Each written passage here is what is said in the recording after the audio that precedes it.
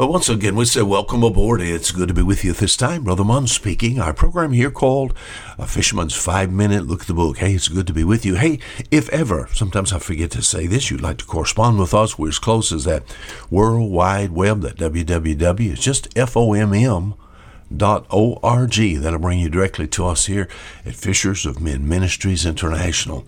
A look at the book, Luke chapter 16. We looked at an unusual thing in the book. A number of weeks ago, we talked about a place called heaven. You know, if we declare the whole counsel of God, we have to also talk about a place called hell. You know, I've said this week so far, don't ever forget that these are places. And as far as a place is concerned, it's not like a figment of someone's imagination where it has to do with thoughts. No, it has to do with a real place, people there with a real body, and of course an unusual body because it has to do with the soul. And the book of Luke, Luke chapter 16, that's why when we talk about going out and trying to tell others about the Lord Jesus Christ, we talk about soul winning. So here we have a man in Luke 16, as far as his soul is concerned, he lost it. What shall it profit a man if he shall gain the whole world and lose his own soul? There is no profit. Luke chapter 16, the rich man, the poor man. The rich man, the poor man both die. All right, the grave puts them even, level with the ground. Amen. Something happens, though. As far as thinking about the poor man, the Bible talks about the angels came and carried him to Abraham's bosom. The rich man also died and was buried. Bodies in the ground. And in hell they lift up his eyes. Now, how could that be true? Because they put his body in the ground. They must made more to you than just a body, sir. More than just a body. You're made in the very image of God, body, soul, and spirit. You have within you a never-dying soul. Your body's basically your house. And one day this house is going to fall because of sin. What about your never-dying soul? To heaven? Yes, if it's soul preparation, salvation through Jesus Christ only, with a capital O, O-N-L-Y, only through Christ. Oh, no preparation for the soul. It says here, now my text in verse 23, all right, the rich man, the poor man, they're buried. For the rich man, it said, and in hell he lift up his eyes, being in torments. Once again, how do you explain that? His body's in the ground. So, my friend, speaks of the soul. The soul lives forever, and the soul is just exactly like your body.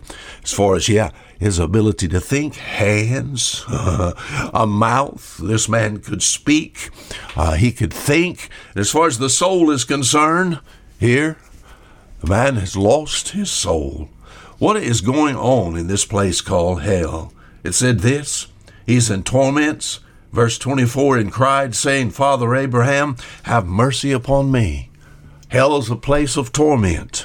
I'll be honest with you, it's hard to realize that just right now there are millions of people suffering in the flames of hell, suffering pain never to be imposed upon them here on this earth. And it's hard for me to get this in my mind, but it needs to be there. You believe that, Brother Mon? Yes, because it's what the Bible says.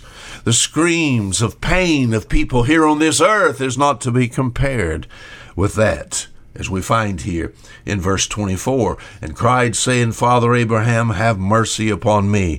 Torture, torment, and then, yes, the cry of torment, but then the cry of mercy. People in hell are going to see they have rejected mercy in this life, and they'll beg for it throughout all eternity. In midst of torment, they'll cry for mercy, but it's too late. See, there's no mercy in hell.